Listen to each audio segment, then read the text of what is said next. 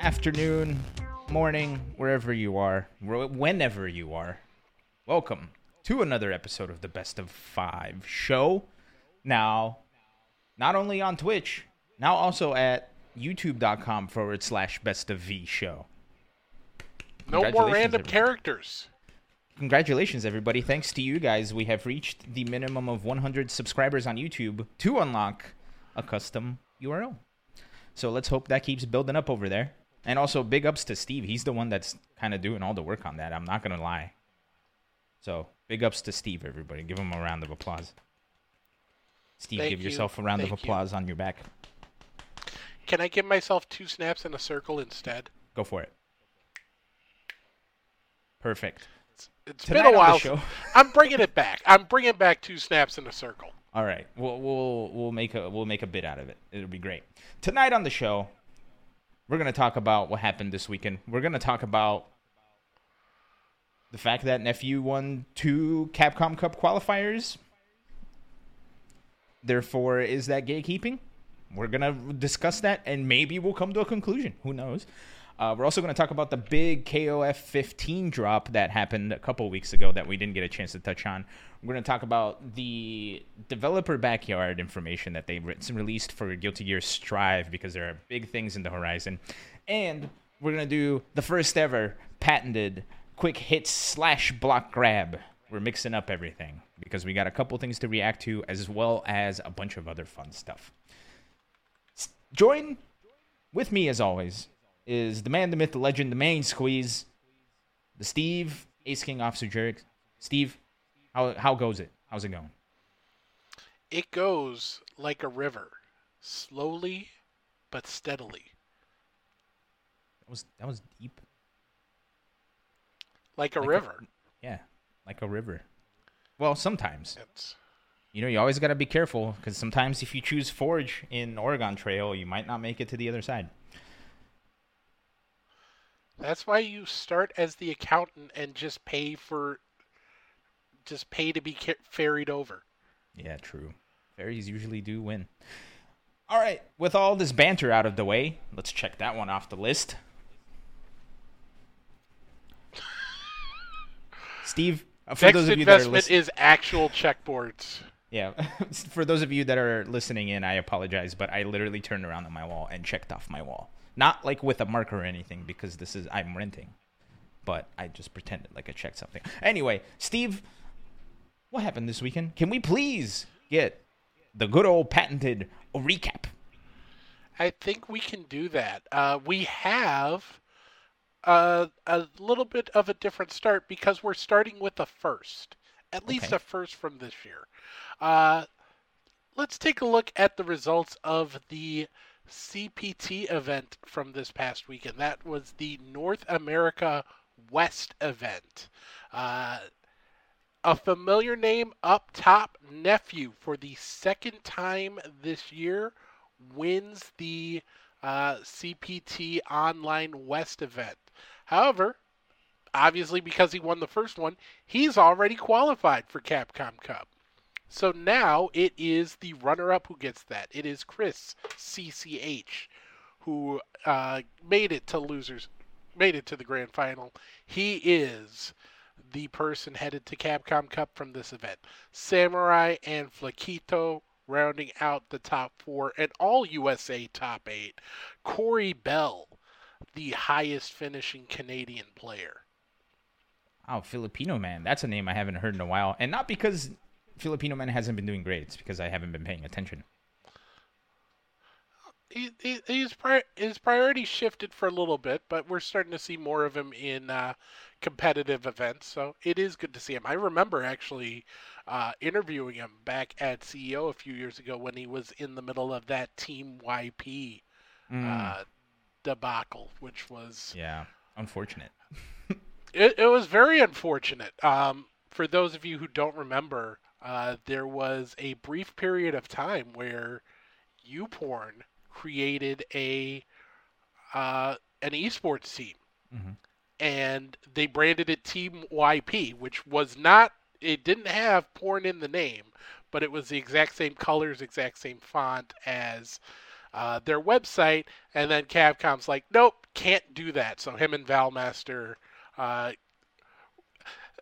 they decided to wear shirts where it didn't have a sponsor name on it, but it looked like the shirt was pixelated, which was pretty cool.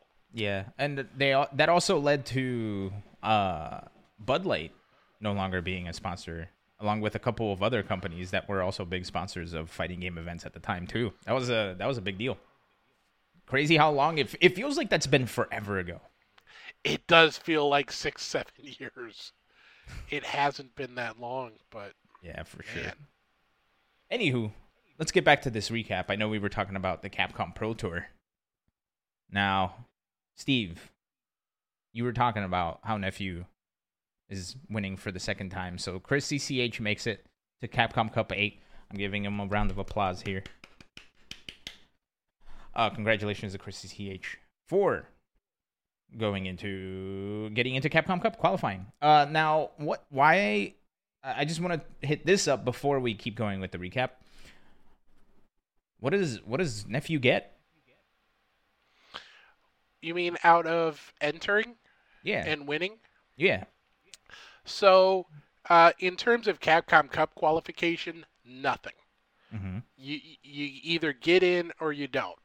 And since he's already gotten in, he gets nothing on in that regard. However, with each of these CPT online events, aside from the Brazilian event, due to Brazilian gaming laws, there's a $5,000 prize pool split up around amongst top four. $2,500 for first, $1,200 for second, and then $800 and $500 for third and fourth, respectively. So he still has something to play for. Okay. Good to know. Good to know. Now that we've hit that up, that was just my morbid curiosity because I wasn't entirely sure. Now that we've hit that up, Steve, what's next on the recap? How about some good-ass Tekken? Good-ass Tekken. That sound like a plan? Sure. We had the final 2 Tekken Online Challenge Master events this past weekend.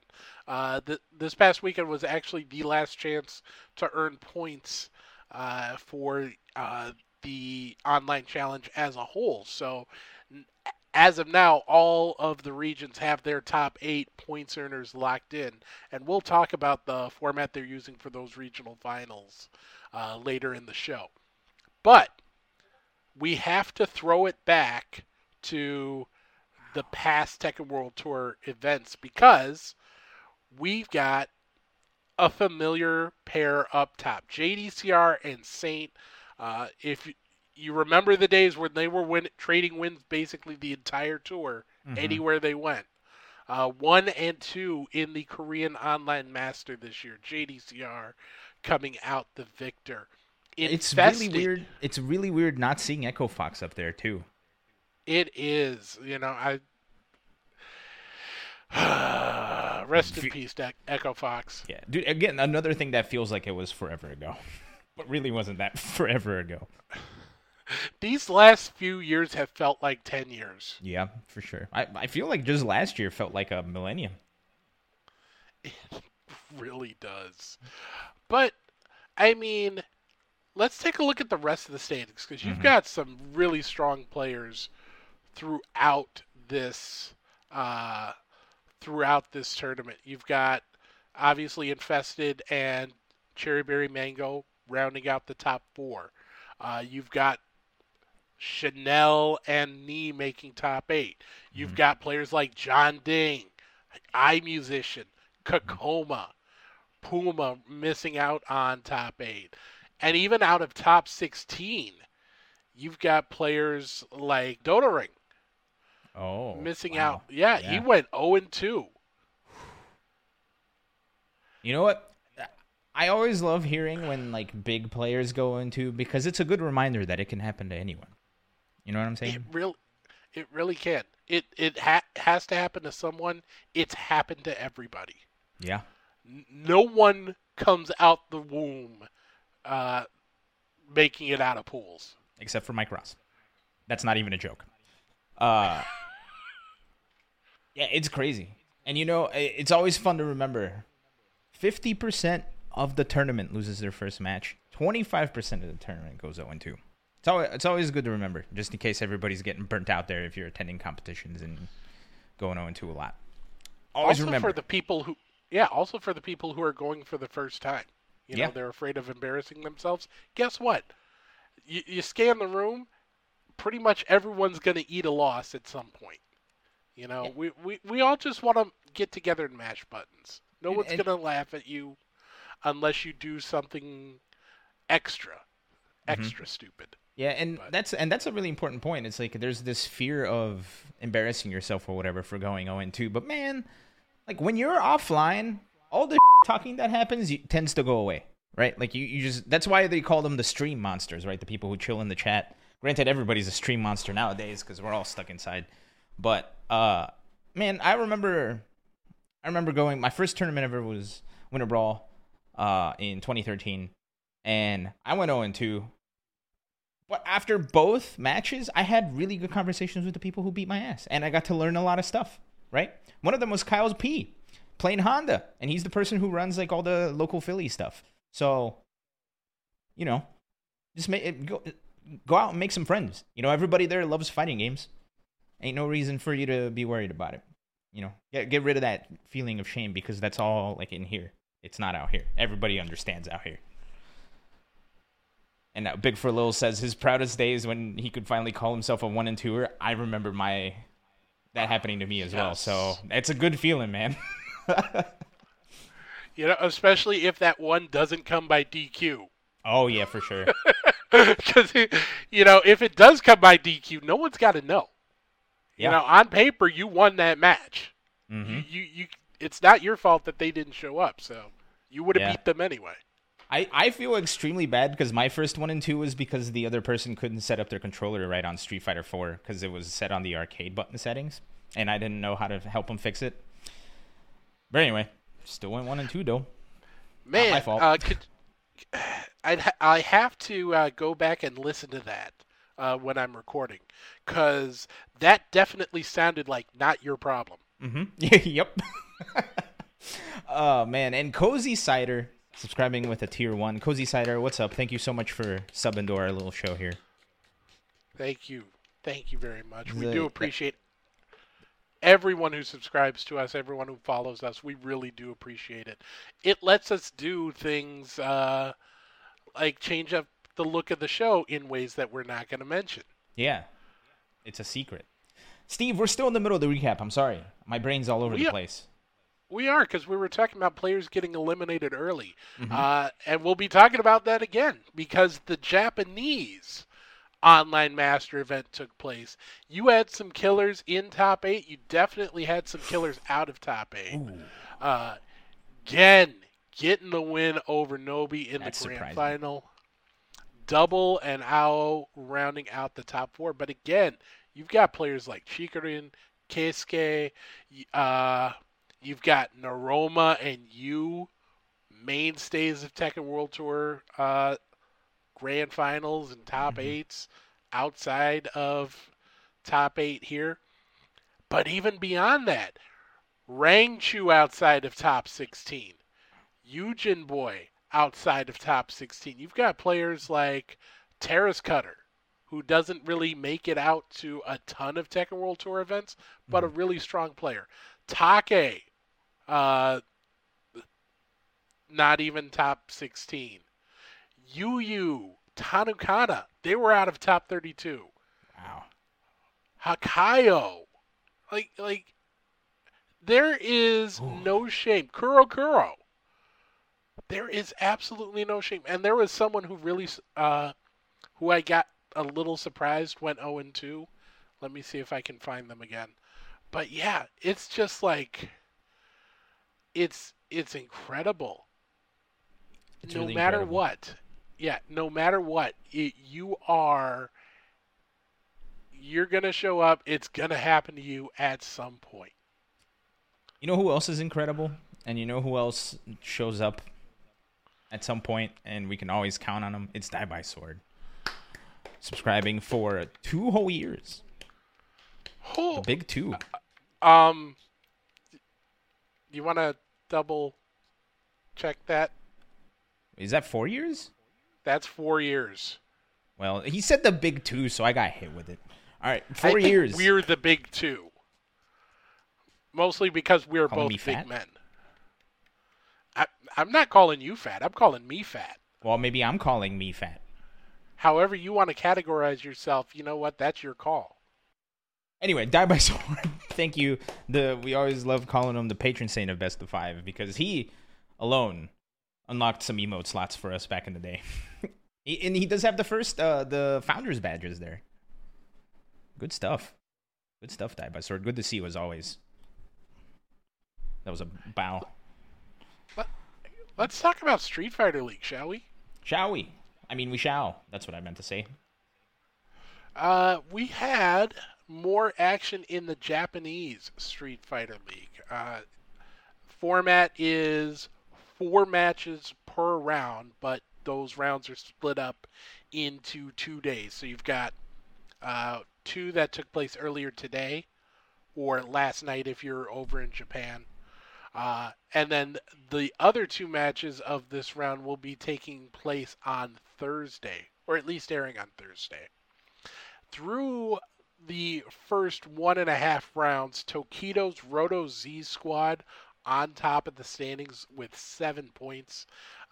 They got the 3-1 win over Saishunkan Seoul on Thursday, so they are on top of the table. But everyone is on the scoreboard with at least 2 points.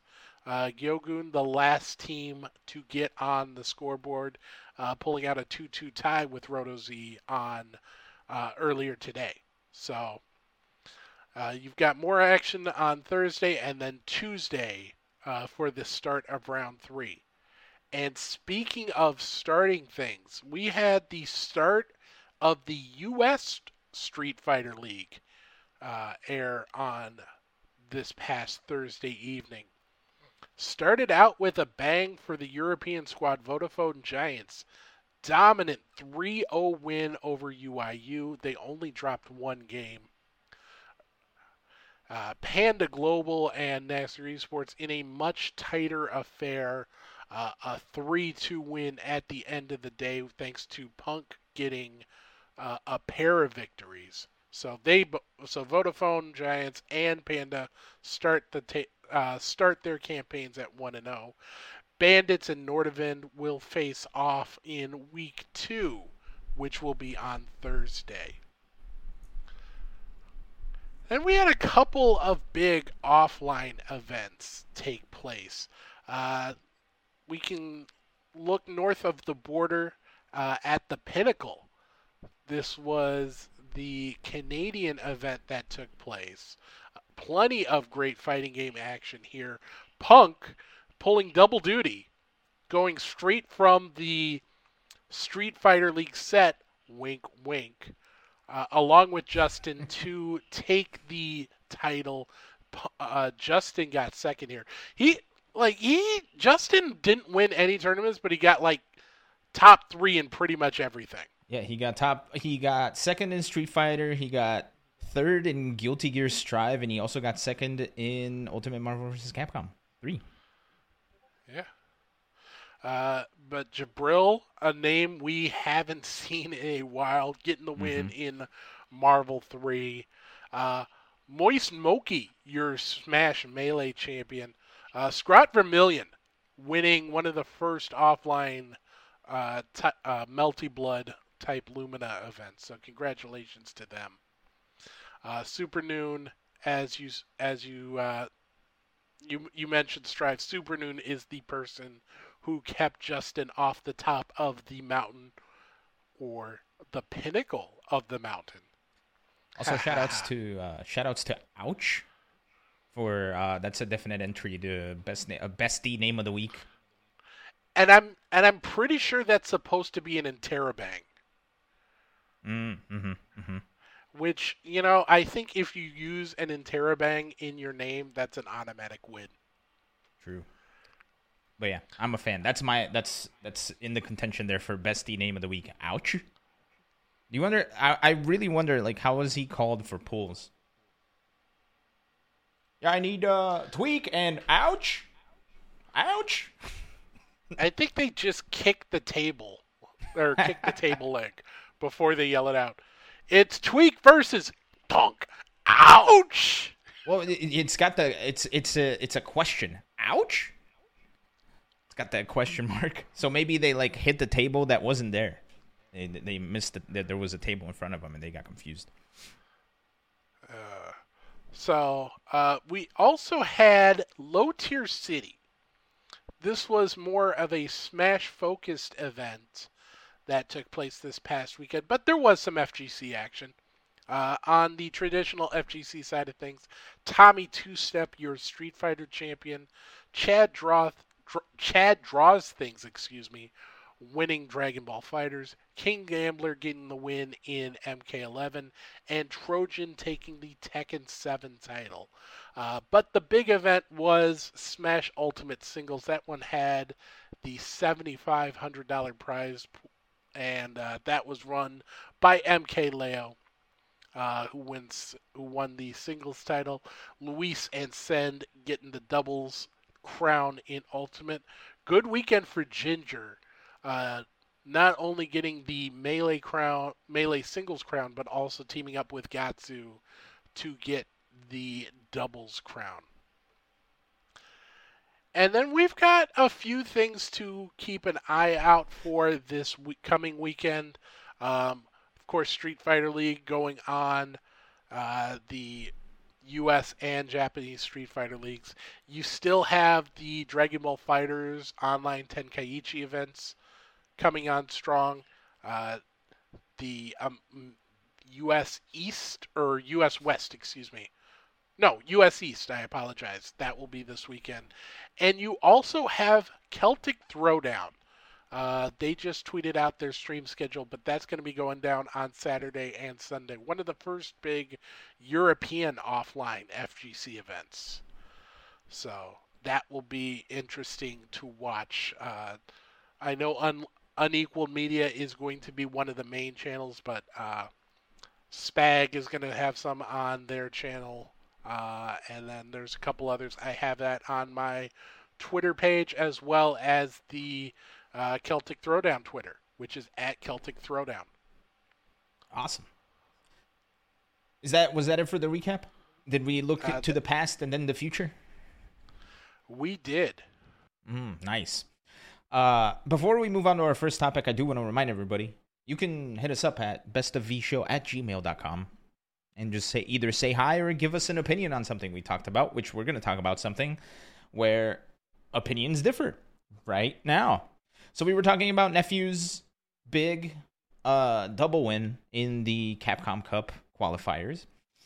Steve, a lot of people have been saying that this is gatekeeping, that he shouldn't be allowed to enter twice. What are your thoughts on this? I actually lean a little bit more towards that than not. This is an issue we've had before in these online qualifiers. The big thing for me is, obviously, here's in defense of this, as we mentioned, there is a cash prize on top of the qualification spot. So it does feel unfair to say, Nephew, just because you won the first one, you don't get a chance to win the second one. There aren't a ton of opportunities out there for Street Fighter players to make decent chunks of change playing the game right now. So to sort of be disqualified from one of those, I understand not wanting to do that. The issue when you tie qualifying into a winner-take-all thing and allow previous winners to get it is that even if they don't sandbag in grand finals, or they don't, there is no collusion, it creates the opportunity for there to be collusion. Maybe the player uses, maybe the person who won the first event uses a super off-the-wall strategy against another opponent. Maybe they maybe their focus snaps and they don't try as hard once they get to grand finals or in winners finals.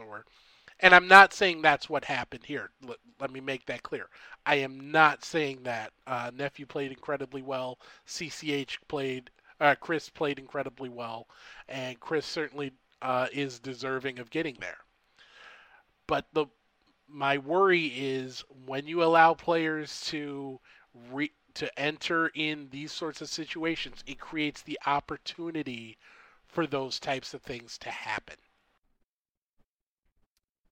Now let's look at this another way. Actually, before we even keep going, Die by Sword, fulfilling his duty as the patron saint of Best of Five, has gifted a sub to Tuhalu, who's been following us for a long time but hasn't been subbed. So big ups to Die by Sword, and Tuhalu, you better thank the man, the myth, the legend, the Die by Sword. Now you can play Block Grab with us. Congratulations. Yeah, get some use out of those emotes. Yeah, which we're gonna be changing soon.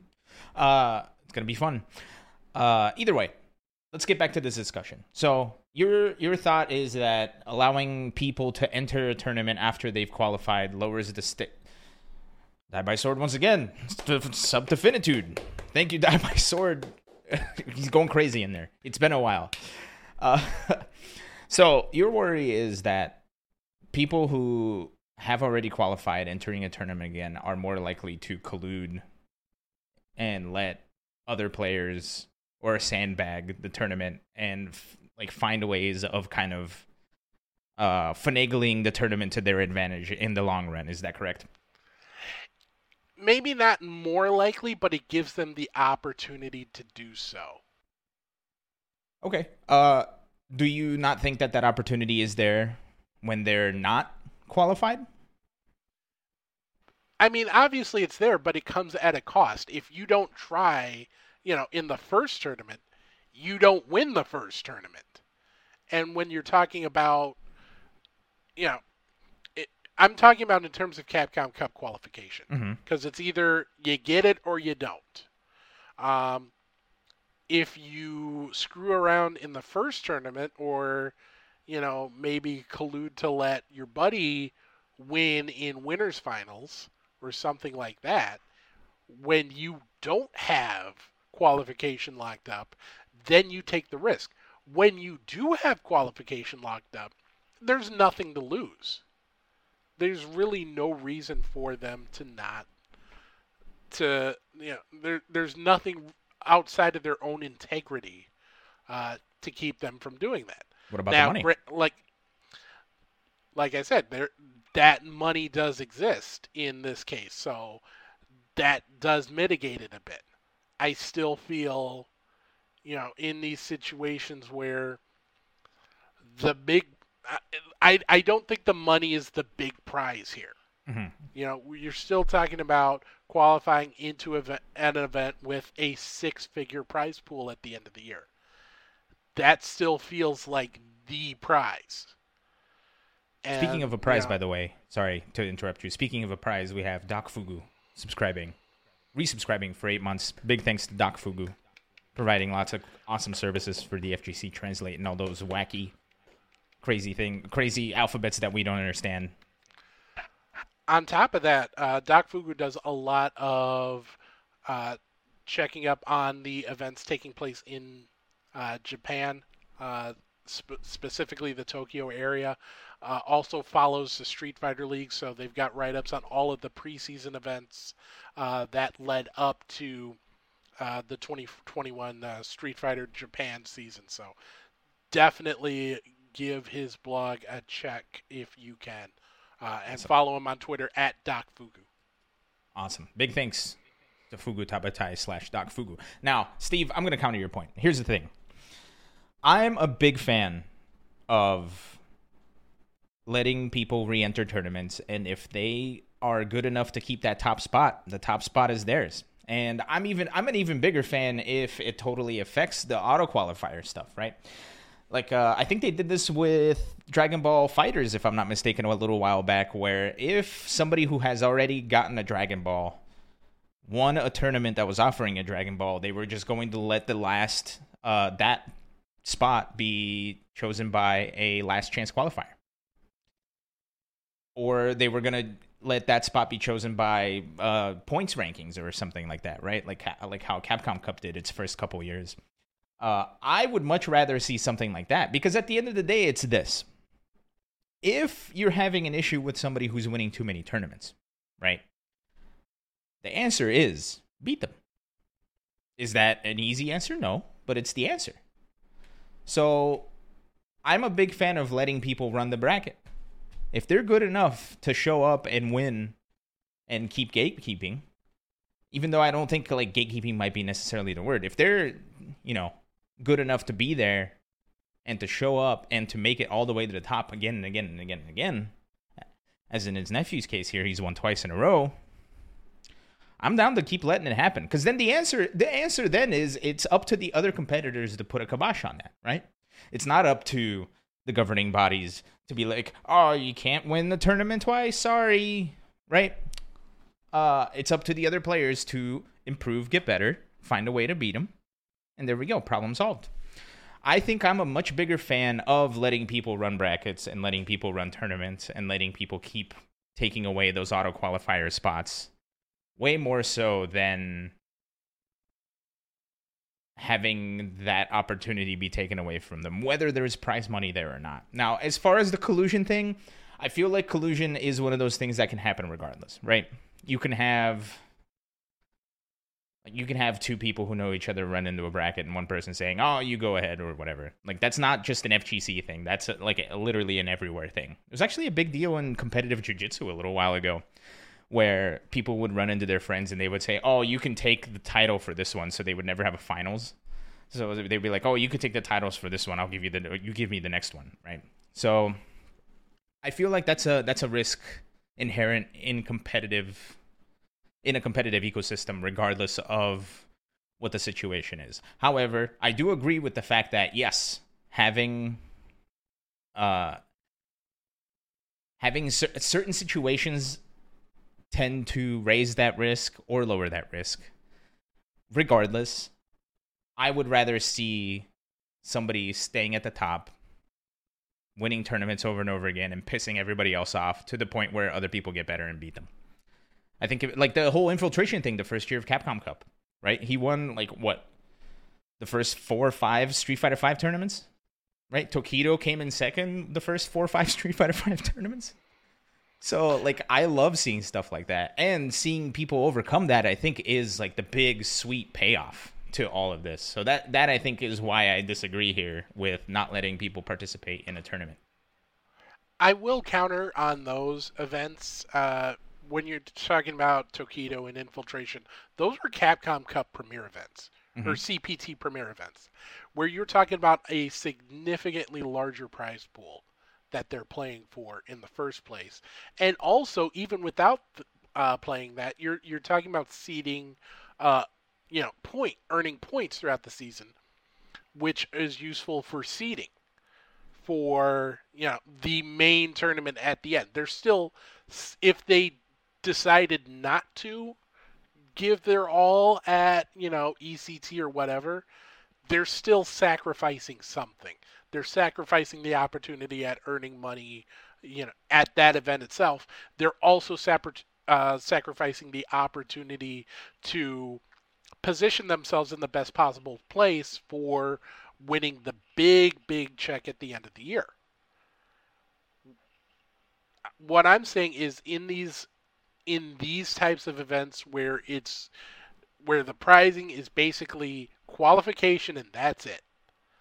That's where I feel like you have to have something in place, some sort of mechanism to prevent those things from happening, because, like I said, it opens the door for it happening. It makes it more likely that will take place.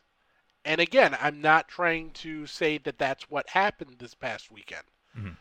But what I am saying is that there's at least the perception that could happen. And I feel like if I'm the czar of CPT, I want to avoid that personally. I don't want anyone thinking anything is anything less than the up and up on my pro circuit, on the Ace King Pro circuit. Well, and here's another point to add to this is so the way that the players would collude in the scenario that we're exploring, the way the players would collude is if the person who is winning multiple tournaments runs into a friend of theirs and they let them have their spot, right? This is the collusion we're talking about. Well, like I would say if they meet in winners finals, Mm-hmm. you know, if someone who's qualified meets their friends in winners finals, they could, it's entirely possible that they'll both give their all and both be fully focused, and the result will be the result no matter what. But there is the possibility of, okay, maybe the person who has already qualified, maybe they take the loss in winners finals so that their buddy goes to grand finals and they have two chances to knock out the other player who's coming up from losers finals. Where like, okay, I'll take my shot first, and if that doesn't work, then you still have a chance to knock him out to get the spot. Mm-hmm. Those sorts of situations.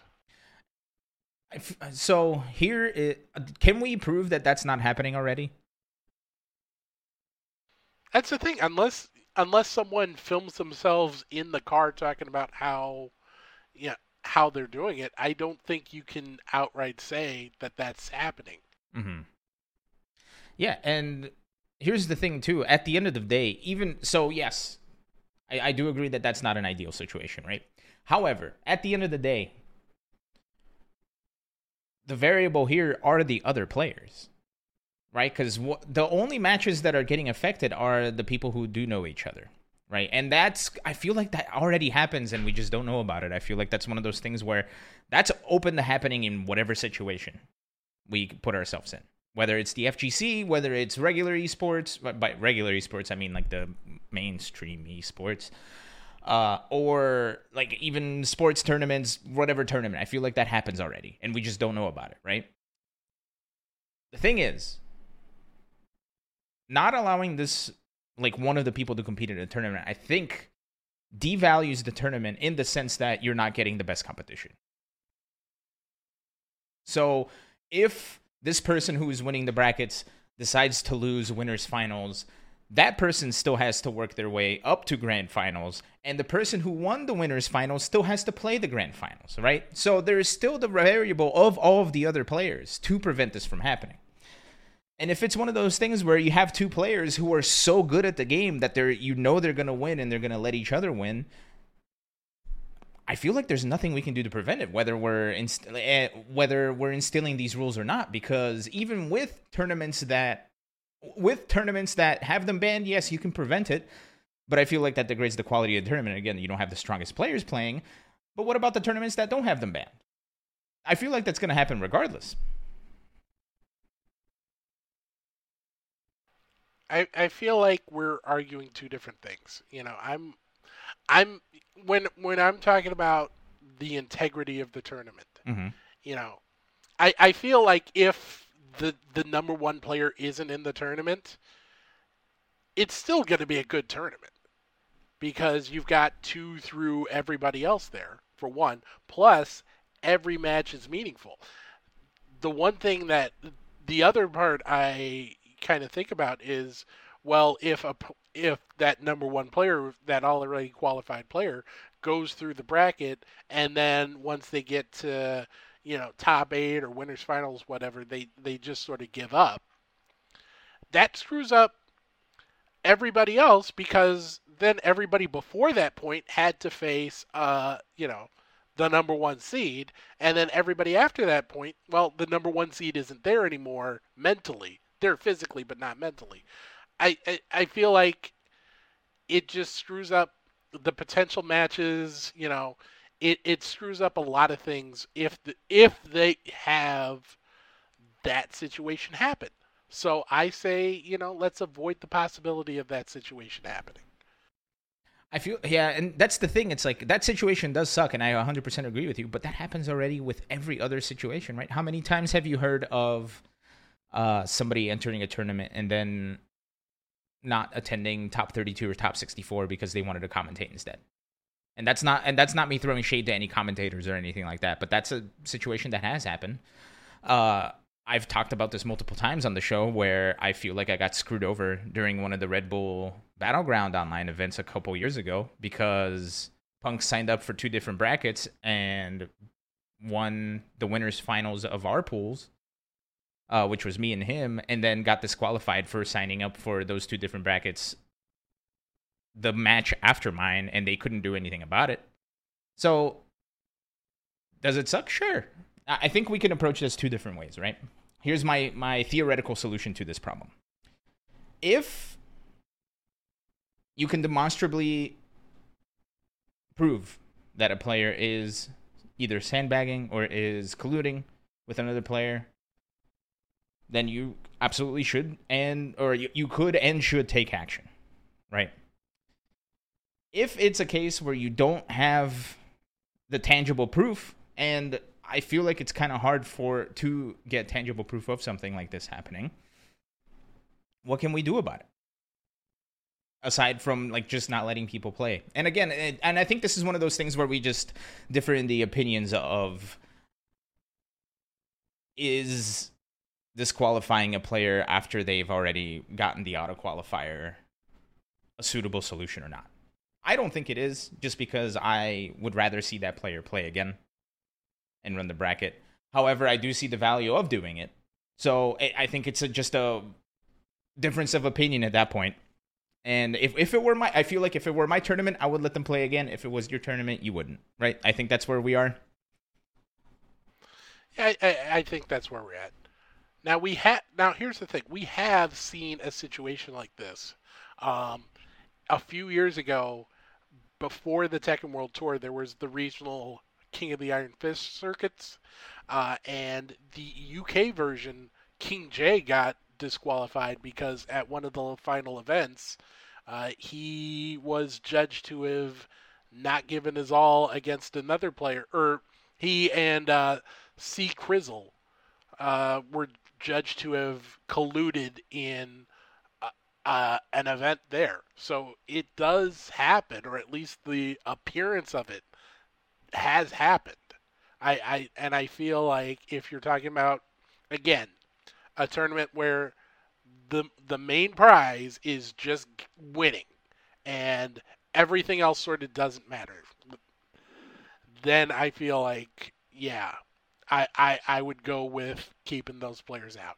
If you're talking about something with a lot of money where, yeah, second, third, fourth, there's differentiation between finishing in those spots, then yeah, let them play.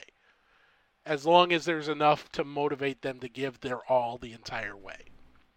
With this format, I'm not sure that there is enough to motivate them. Okay, I think I can agree with that. As long as there's like an alternate pricing, then sure. As long as there's a reason for that player to play, then I guess I can agree with that. And I think and the reason why I think I just kind of changed my mind is I think I remembered the situation with IDOM last year, right? Where he had already qualified for Capcom Cup. He joined one of the online tournaments and decided either right before top 8 or during top 8 that, I'm not playing anymore. It's too laggy. When you have that in your back pocket, you can make decisions that you don't normally make. But, you know, like I said, that's a whole other can of worms. Yeah.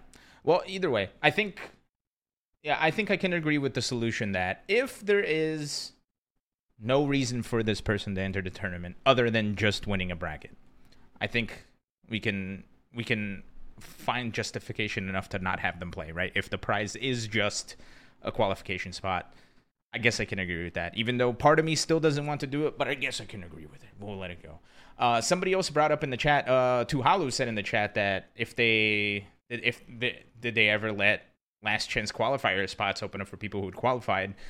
I feel like that's a whole different topic because last chance qualifier is like everybody vying for that one spot, right? Then it is a tournament of people just joining. Although, have they done last chance qualifiers for Capcom Cup that had monetary prizes and they let people in Capcom Cup enter, or no? Not true last chance qualifiers. Yeah. There's a lot of the regional finals, some some people refer to them as last chance qualifiers, Hmm. and there are financial prizes there, but at Not the like, true yeah. LCQs, no. Yeah. And I think it was kind of like what they did with what was the one tournament that had like a billion last chance qualifiers, and it was awesome to watch because if somebody didn't qualify, they could just enter the next last chance qualifier. Was it a Dragon I Ball Fighters tournament or was it a Well, they Arc used Revo? a similar sort of format, but I think you're thinking of the KI World Cup, where like the last 7 tournaments or like the last 7 spots were 7 LCQs. They ran one, and then if you didn't make it, if you lost in one, you entered the second one, and you Hmm. had to win. Hmm. Yeah, maybe it was that. I, Oh, it was, yeah. Blue said Dragon Ball Fighters World Tour 2018 is the one I was yep, thinking of. I didn't know they did that yep, for KL World Cup. I think that's awesome. Sorry for cursing, yeah, but I think that it's stuff's okay. amazing.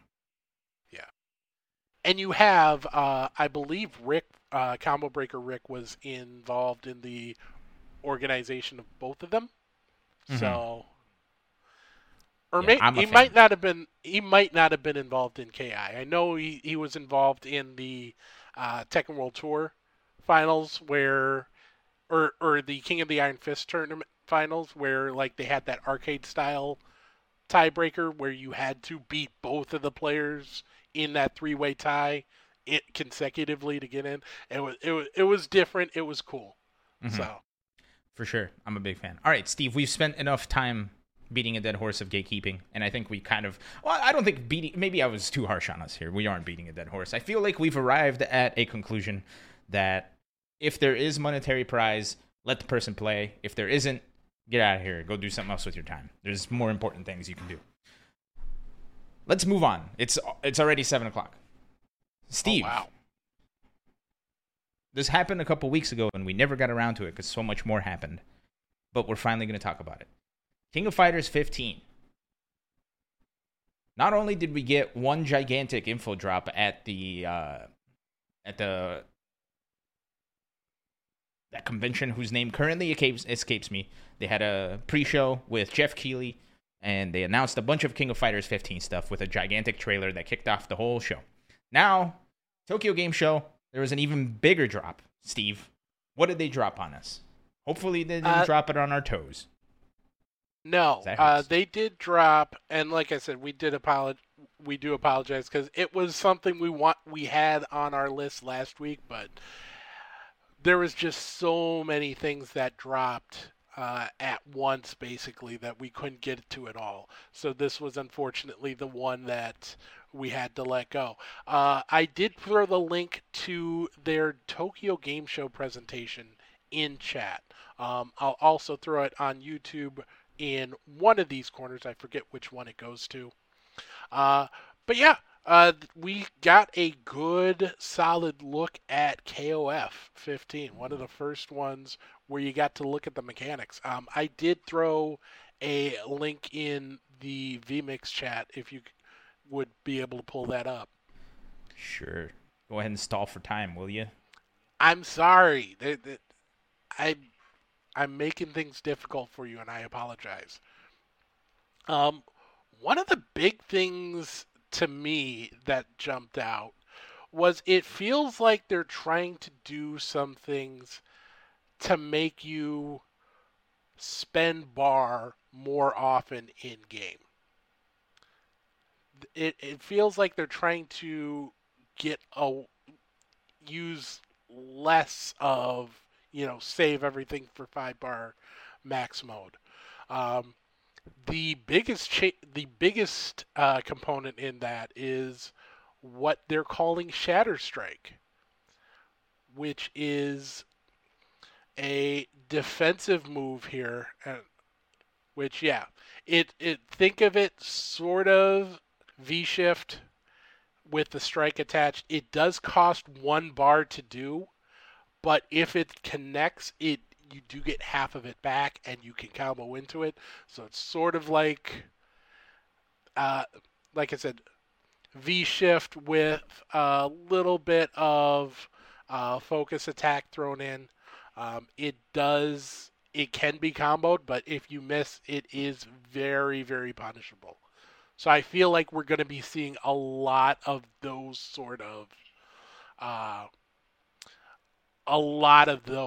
in there as well. Also, the one of the other big things was that activating max mode costs 2 bars now instead of 1. So,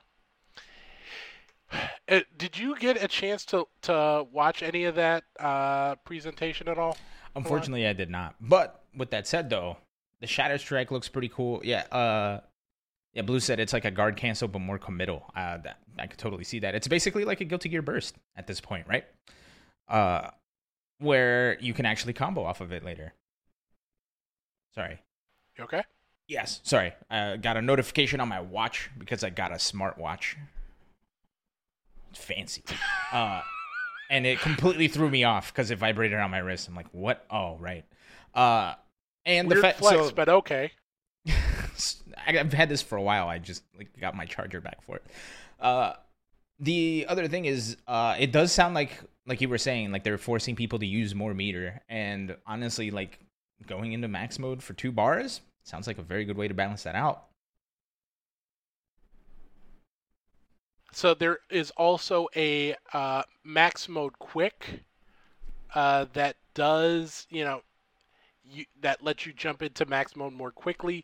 The trade-off is in traditional max mode, you do get increased attack power and guard crush strength.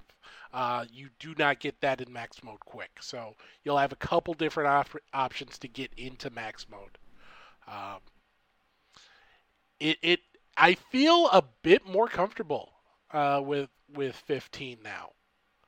I was sort of worried, and maybe unjustly so, because it feels like we've seen characters, but we haven't really seen the heart and soul, the meat and potatoes of the game. Now we're starting to get that stuff. They also had the first playable demo of KOF 15, and a lot of the reviews I've seen are good. Obviously, it's an early demo, so opinions are going to be all over the place, but I did see a lot of positivity around it. I feel like it's in a pretty good place, I have to say, and that's something I might not have been prepared to say a month ago, simply because there was all this mystery about, okay, what's the game really going to play like once we actually get into it and get away from, here's a new character, here are their combos, buy our game. Here's another new character, here are their combos, buy our game. So it's good to see something other than that for once. Yeah, I totally agree. Remember how I feel like this was last week, but it definitely hasn't been a couple months. I feel like last time we were watching KOF reveals, I was saying how burnt out I was on KOF reveals. So it's super cool to get more info. And hey, I know they pushed the game back. It's not coming out until like January, right? Or 2022. February. Yeah, it's sad that they've had to push it back, but the game is looking good. I feel like they thought all these systems out. Like it feels like they're finally starting to like they're looking to release this game on the right foot as much as possible. And I always appreciate the crap out of that. Saved it. I always appreciate the crap out of that, and I cannot wait for more KOF. I'm a fan. I wasn't a fan, but now I think I'm a fan. Steve, is there anything? Are you ready to shatter? Are you ready to shatter all expectations? Nope, not yet. Not until February. Okay. Can you at least be ready to shatter most expectations? No, not until December. Half? Can we get you to half? Bring it down just a little bit more. 38% of expectations. Call it a 32%, and we'll call it a deal. Fine. Alon is ready to shatter 32% of expectation. Perfect. All right, Steve, anything else on King of Fighters 15 before we move on? Let's talk about the other game getting a big update.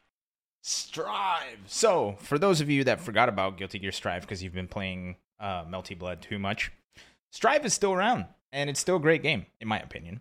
Some people disagree, and that's perfectly fine. However, this past week, they released the Developer's Backyard number 8, which gave us a lot of information on what the next couple of weeks of Strive is going to look like, including the fact that this Friday, they are going to put out the long-awaited big October patch. They also went over a lot of what this October patch is going to look like, and I have that information right here on this screen.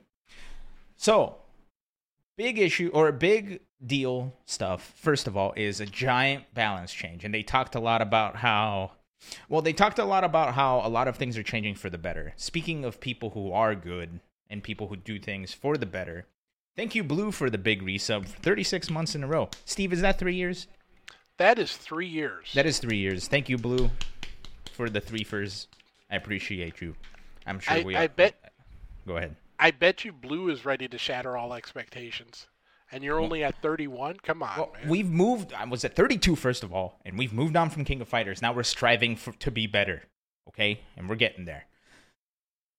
Let's talk about what they talked about in the Developer Backyard. First, Steve with the fast math. Absolutely. I messed it up last time, so I wanted to make sure this was right.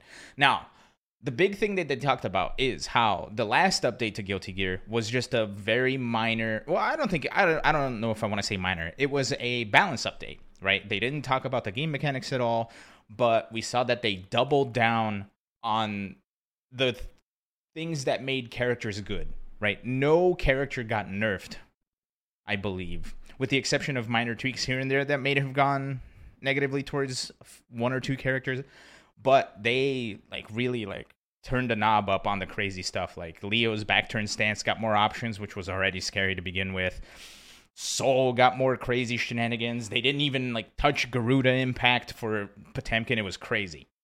Now they're talking about, or for this next change, they're going to change the game balance and they're going to change the game mechanics and the game rules as well. So there's the potential for if you really want to blow that out of proportion, there is a potential for Guilty Gear Strive to become a completely different game. There's also a potential for Guilty Gear Strive to become a different game. There's also a potential for Guilty Gear Strive to become more Guilty Gear Strive, whatever that means, which I think is kind of what they're aiming for. So it seems like it's going to be very, very, very substantial. The other things they talk about is, and this was my biggest gripe with Strive, is they finally sent Strive to therapy. Steve, they finally sent Strive to therapy. Do you know what that means? What does that mean? Strive is going to have an easier time communicating with the servers. So we're not going to have these memes of people speedrunning games while they're booting up Strive. Strive has become better at communication. That's a big clap. That's worth a bit of applause. Absolutely. I 100% agree. A couple of other things they're going to change as well. They are doing various fixes and various improvements to other aspects of the game that are kind of subpar. They're adding new features. What does that mean? I don't know. And they also mentioned this, which I think is very important that they mentioned. They mentioned that they're going to change, or they're going to work on the way player battles work, which has been requested by so many people since Strive came out, because right now it's kind of a buggy mess and it's very difficult to spectate other people with the way the lobby system is. So the fact that they're saying, hey, we hear you and we're going to fix it is super duper important. I'm a big fan. Let's dive into it a little bit deeper. As far as these mechanic changes goes, the first thing they announced is that they're going to change how Faultless Defense works, which is a big deal. Right now, Faultless Defense is the big barrier. It's kind of like the push block of the game. It makes moves that you're getting hit by. If you're the person blocking, if you Faultless Defense, it makes you more negative on block, which means it gives the other player an advantage. However, it pushes them super far away. They're going to be changing that. What are they going to be changing it to? Who knows? Is it going to be more pushback? and more frame data changes? Is it going to be less frame data changes and more pushback? Is it going to be less pushback, more frame data changes? Who knows? We didn't get that information. I was kind of hoping they were going to have these patch notes out before the show. However, everybody hates best of 5, so they're probably going to put it out either right after the show or tomorrow. That's faultless defense, and I think that's a big deal, right? That's a very big aspect of that game. They're going to be increasing input buffers, which is very interesting for Guilty Gear, right? Because Guilty Gear is usually seen as the game that you have to be very precise about. This worries me a tiny bit, and here's why. I'm someone who is affected by negative edge when games have large input buffers. It took me forever to get used to that for Street Fighter V. I love playing Mortal Kombat. I hated playing it because I would get hit by negative edge all the time. With Mortal Kombat 10 and Mortal Kombat 11, you can turn it off, which I think is a very big deal. So I hope it's not what I'm thinking it is, and it's going to cause some issues with negative edge. However, it might be easier for people to get reversal timings. Who knows what's going to happen? The fact that they're changing it, I think, is a big deal. Mostly because in past Guilty Gears, it's always been super duper precise. So you can tell that they're like kind of changing the philosophy in the overall game for this. Lastly, for game rules, and this is, I believe, it feels like it's a Guilty Gear first, right? I haven't played anything before Plus R, but it feels like grabs in Guilty Gear have always been like semi-impossible to tech, with grabs being untechable in a lot of instances in older games.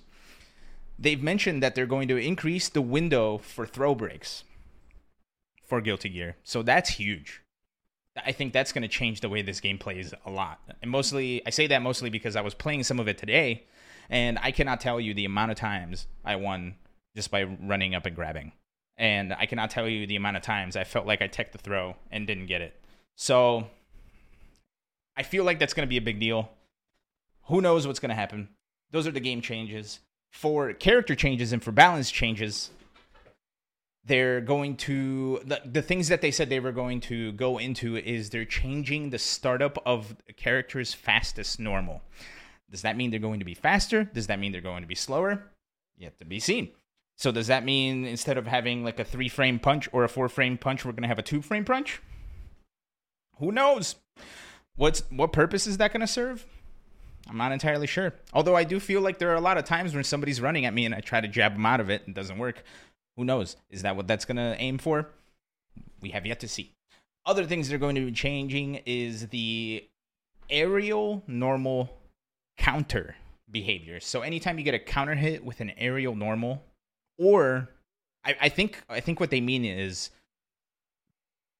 if you throw out an aerial normal, you have a better chance of getting counter hit, which is huge because that usually leads to a lot of big damage combos in Guilty Gear. Like anytime you get in Strive, anytime you get a counter hit, that's like half health for a lot of characters. So if they're making it easier to get counter hit out of the air, that's going to be very interesting, and it's going to change the meta quite a bit. If they're making air to air counters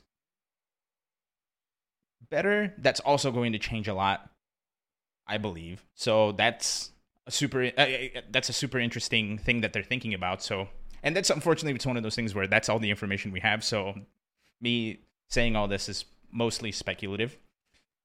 Last but not least, and this one is really important because this undoubtedly is going to change the way this game feels, or the way this game plays rather. And I think it's going to change the fact that people feel like it's Guilty Gear on rails, right? They're changing the number of moves that can be air or air dash canceled. So this is going to, in my mind, the way I'm seeing this is going to open up a huge avenue into different combo routes, into other defensive options, into mix-up options. So I think this change alone, I think, is kind of like the big one. And it's, I think, what's going to change Guilty Gear Strive from, like, if we're turned it up to an 8, it's probably going to put it up to a 10. And I don't think that's a bad thing. So I'm super excited to see that happen. And they said, everybody's favorite trademark term, the patch notes will be coming soon. Just punch my desk. Last but not least, this wasn't necessarily an announcement, But they didn't. They did say that they are working on the final character. The final character is not coming, or not the final character. Final character of 2021 is not coming out with this patch. However, they are working on it, and they will announce it soon. So that is the big takeaway. Those are the big takeaways from the developer backyard for Guilty Gear Strive. A lot of really big changes are coming, and they're coming this Friday. I'm going to be playing it. It's going to be interesting. Can't wait. Steve, what are your thoughts? I'm wondering how many expectations you're ready to shatter for Guilty Gear Strive, but not King of Fighters 15. Like I said, I'm just striving to be better. We're going to have some words after the show. I feel like you can strive to shatter some expectations, but maybe that's just me. I don't know. I think that's just you. Kidding. All right, Steve. That was KOF 15. That was Strive. I think this Strive is turning into Strife. Maybe. Who knows? Steve, I think it's time for us to get to our world first in Best of 5, quick hits / block grab, right? We had 5 topics we wanted to cover, so we merged quick hits and block grab. So in order for us to experience quick hits, block grab, here is quick hits, block grab. That's all you get. Quick hits, block grab. I'm glad you liked that joke. Now, let's get right into it, Steve. I love it. We got some stuff to watch here. First, and most certainly not least, also not most. Well, maybe most. I don't know. Let's watch this. I'm scared of this music, so I'm going to turn the music off. We'll have it playing just a little bit. Just a little bit. So that was this was announced today. Well, details of this was announced today. Red Bull Kumite had been announced a while ago for Las Vegas to take place in November. They did say 3 games. Street Fighter V was the one they announced, but we don't know the other 2 until now. Tekken 7 and Guilty Gear Strive rounding out the list. So there will be last chance qualifiers for all 3 games. The finals for Tekken 7 and Tekken 7 and Guilty Gear Strive will take place on the Saturday, and then Sunday is all about Street Fighter V. No player announcements as of yet, but keep an eye on Red Bull Gaming on Twitter for those announcements as they come. Has Red Bull Kumite been about multiple games in the past? I feel like it's only been about Street Fighter, right? Street Fighter's been the main event, but if you'll remember, they did have, before the launch of Strive, the Strive Showcase, where day one was they had some exhibitions, they had some time with the developer to show off some of the games. So you've started to see that become less of a Street Fighter thing and more of a FGC thing. But this is the first time that the Kumite will be multiple open bracket games. And the first time it's in the United States, if I'm not mistaken. Or was it in the US before? I feel like it's only been in Europe or Japan. France has been the spot for the Kumite. They did have other events in Asia as well, but this is our first crack at it, so hopefully we don't screw it up. Yeah, and hey, Caesar's Palace. You know, everybody's going to go to Bacchanal afterwards or something. Or beforehand, I don't know. It depends on how you like to prepare for tournaments or events. And I am interested to see what kind of reception they get, because we are now talking about an organization hosting a multi-game event in November in Las Vegas with players from all over the world, presumably. Mm-hmm. Mostly the U.S., but I would assume there would be some invited players international. Versus another event that was supposed to take place in November, multi-game with with players from all over the world. I'm interested to see the feedback around that in the shadow of Evo canceling their Evo showcase last week. Yeah. Well, here's the other thing too. Do you think this event was supposed to run tangential to the Evo showcase? Like, was it supposed to be Kumite then Evo showcase? No. Okay. I don't think there was supposed to be. I mean, certainly they were going to both take place in November, but I don't think they were necessarily going to be like, "Hey, this is a 1-2 of events in Las Vegas."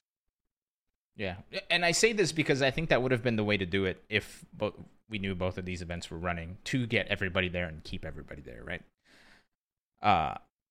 Now, here's the other thing. How long has this been in the works? Do they have all of the travel stuff set up? Probably not, or else they would have announced players, I'm assuming. So, well, I would assume like a lot of that international travel has to be taken care of by now. So I feel like them not announcing players is simply because they want to time the announcements as they go. You know, they want to have that drip feed of players like, oh, okay, he's going to be there. She's going to be there. Cool. Tomorrow, oh, hey, he's going to be there. Awesome. As opposed to, hey, here are 25 of the players that are going to be there. Yeah. And they did say 32 champions. Now, was that 32 per game? No, it will be 8 for Strive, 8 for Tekken, and then 16 for Street Fighter V. So the Street Fighter V tournament will follow the traditional Kumite format. And I'm assuming there's a last chance qualifier for each game and not just Street Fighter, right? Or are they doing last qualifier just for... Okay, cool. There will be LCQs for both, for all 3 games taking place on the Saturday. Cool. Good to know. Very good to know. Steve, let's move on. We're running dangerously short on time here. Let's do a block grab with this trailer. I wish that I could do something to help. Yes. I thought I had to do everything on my own. Me too. But I've made up my mind.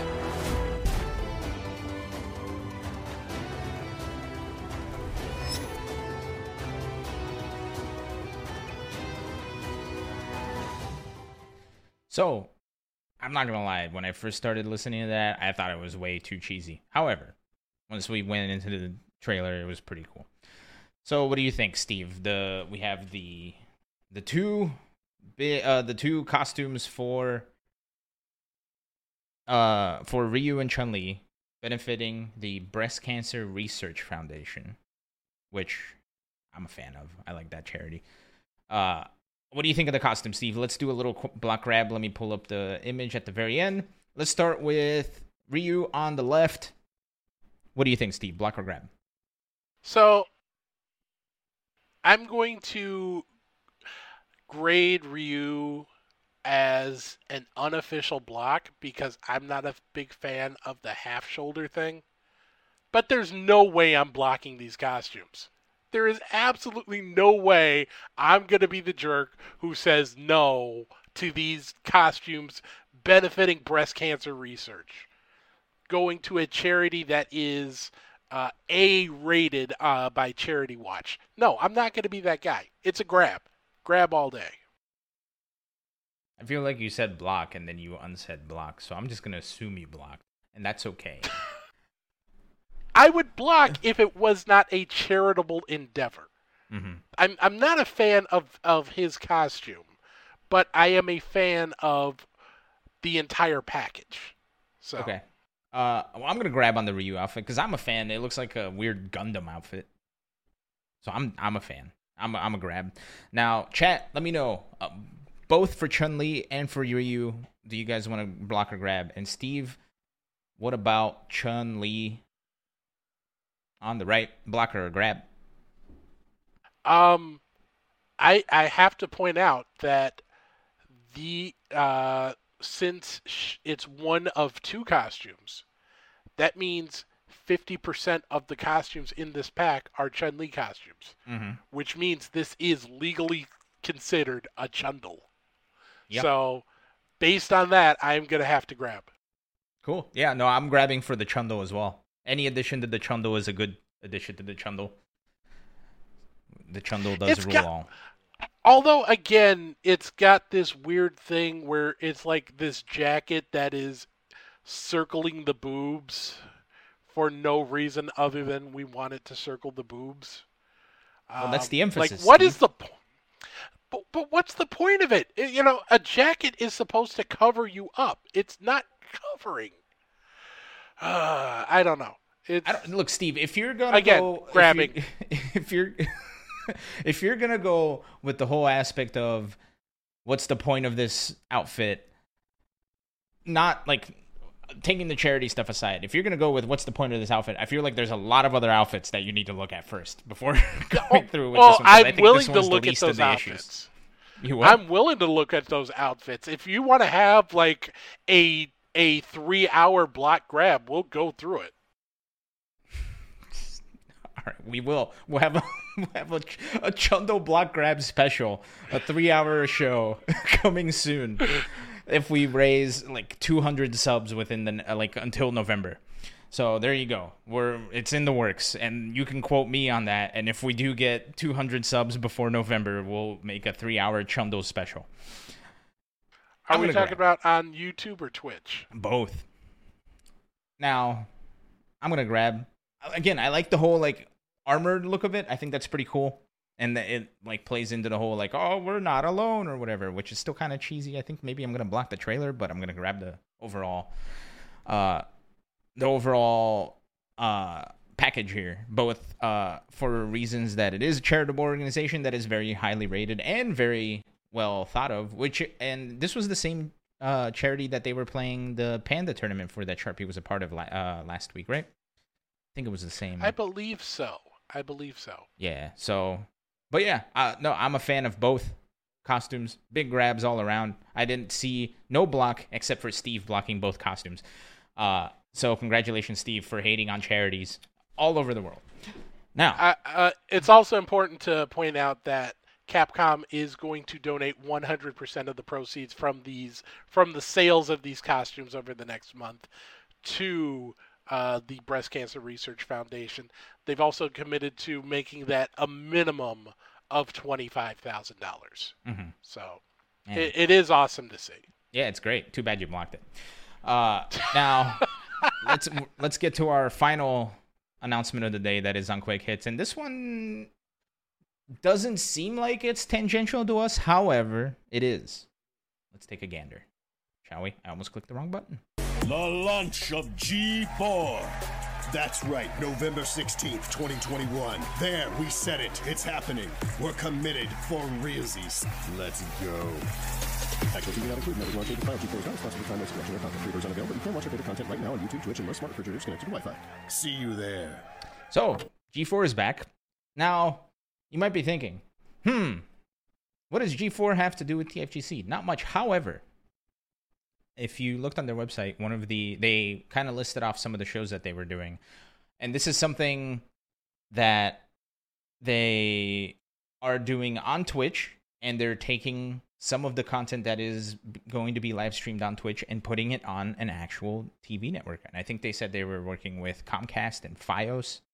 Yeah, they carriage agreements with both. Yeah, so...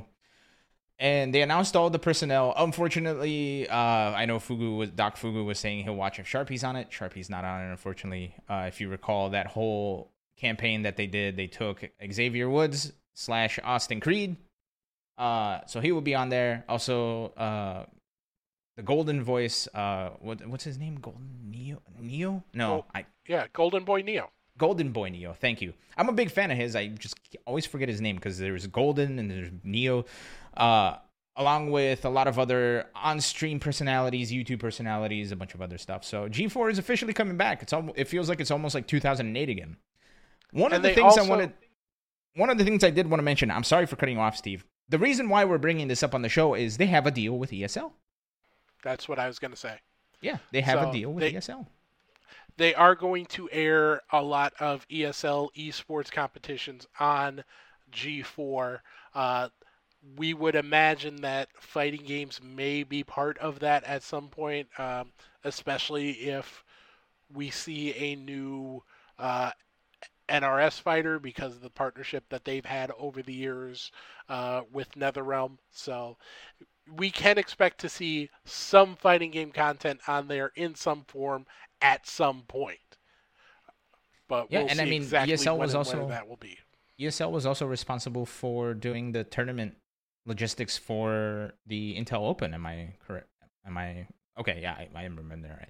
Yeah. So now I know there was the last time G4 tried to have FGC stuff on it was when G4 tried to broadcast Evo, and I remember that being kind of a not great partnership at the time. So hopefully, shades of that will not be sneaking in, and we'll have a great, like, the FGC will have a nice spot in G4. So yeah, and I'm super interested to see what they do because, again, they're, from what I read and from what I'm understanding, is their primary focus is live streaming on Twitch, and they're taking an edited version of the broadcast that they do on Twitch and putting it on TV. I think that's their way of kind of making things safe, as it were, for the television and for the FCC. Well, there's some of that, but there's also, there's going to be stuff that I don't think will be on their Twitch channel, including Ninja Warrior, which I'm glad Ninja Warrior's coming back, the original in some form. Yeah, Sasuke, I think it's called. Yeah, let's go. And they have the license to broadcast it, and they also have a couple of tournaments that were never aired on the US, so that's exciting. So that's really exciting. They're also bringing back, the mainstays, Attack of the Show, X-Play, yada yada. We're back. They're back. Shouldn't say we. I'm not affiliated with them at all, and that's not me being funny about it. I just said something wrong, and now I feel like since I put a big emphasis on it, it feels like I am, and I'm trying to not be, but I genuinely have nothing to do with G4. Who's behind G4? It's Blair Herder, Adam Sessler, Comcast, which worries me. Is Morgan Webb coming back? I have no idea. You can go to their website and find out, g4tv.com. So, is it g4.tv? I don't know. Anyway, so, more stuff to look forward to in the future, and that comes out next month. So, good times. It feels like it's 2008 again. As long as they don't have cops, I think we'll be fine. Or cheaters or whatever they started running when the network gave up. Both. I believe Cops is exclusive to Fox Nation at this point. They were running some ads. They were running some ads for that during NFL games yesterday, or on Sunday, excuse me. While we have everyone here, before we go, I would highly, highly recommend that if you are, those of you watching on Twitch or have a Twitch account, change your passwords, change your stream keys, enable two-factor authentication if you can, because the last story we're going to be covering is the Twitch hack. And if you haven't heard of this, you might be thinking, well, what data got leaked from Twitch? And Twitch. Everything. Just the whole thing. Everything. So the list of things confirmed to have been included in the leak is the source code of the entire website, as well as the mobile and console apps. Which already is, I'm going to let you finish that list, but is already a problem because last week somebody found out through the caching system of the website that they can change the information of the website to everybody without actually having back-end access. So early last week, somebody changed all of the game headers. If you clicked on the category for a game, they changed all of the game headers to a Jeff Bezos face. So that means, essentially, if somebody really wanted to be really malicious about this, is they could basically make Twitch redirect you to another website. It's scary. Yeah. So that's in there. Also, what's been gathering a lot of attention on social media is creator payouts for pretty much every creator on the platform for the past 3 years. You've also got stuff like security tools that were included, info about a Amazon Game Studios competitor, or excuse me, a competitor to Steam. Yep, they were by Amazon Vapor. Game Studio. Yeah, they were gonna call it Vapor. Well, that's the code name for it, or whatever. But yeah.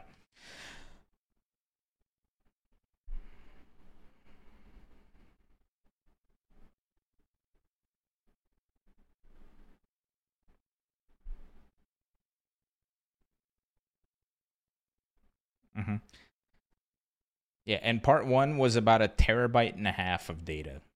So that's terrifying. I do know that somebody was saying that nothing has changed. I know recently people have found ban logs and how there are some Twitch streamers who have the ability to circumvent some bans, right? Like I know they released a document where they have the reports list, and it says like, oh, the person got reported for what? X. Person got reported for what? X.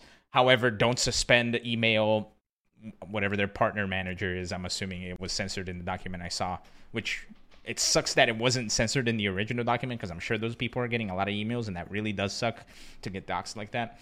But it does kind of show that there are some people who have theoretical bullet vest here on Twitch as far as getting not getting banned or suspended. And somebody had, like, people are saying, like, they're sad to see us not in the top 1,000. Look, I don't think we're in the top, like, million. Yeah, like, we're like, way at the bottom of the barrel. But I also want you guys to understand something, because I recently found this out, and it kind of blew my mind. There are more people streaming on Twitch than there are viewers. That's something to keep in mind. So if you have a stream and you have 5 viewers, 5 concurrent viewers, you're at the top 20%. There are that many people streaming to less than 5 concurrent viewers. So we might be in the top like 10% maybe. I don't know exactly that, but as far as payouts go, we maybe get like $5 every few months. So but I do think it's very interesting that the creator payout thing was such a big deal, because that's been public information for the most part for a long time, right? The subscriber numbers are available publicly. All you have to do is multiply that by 2.5. And there you go. You have most of their earnings, their monthly earnings. However, that document that had the top 100 people on Twitch did also have like ad money as well involved somehow. So it's one of those things where I feel like how much someone is getting paid doesn't matter. If you enjoy the content and you have the money to throw at them, go for it. If you have that Amazon Prime and you haven't used it, use it on us because we need it more than everybody else. Kidding. Ish. But at the, I feel like that was a really weird discussion of people being like, oh, why are they paid this much or whatever. It's like, we knew these people were millionaires. It doesn't matter. They're still funny. I'll give them money. That rhymed. I was a poet and I didn't even aware of it. Steve, do you have any final thoughts on the Twitch leak or anything we've talked about today? The only thing I can say is I'm gonna spend the next week preparing you to shatter your expectations. That's it.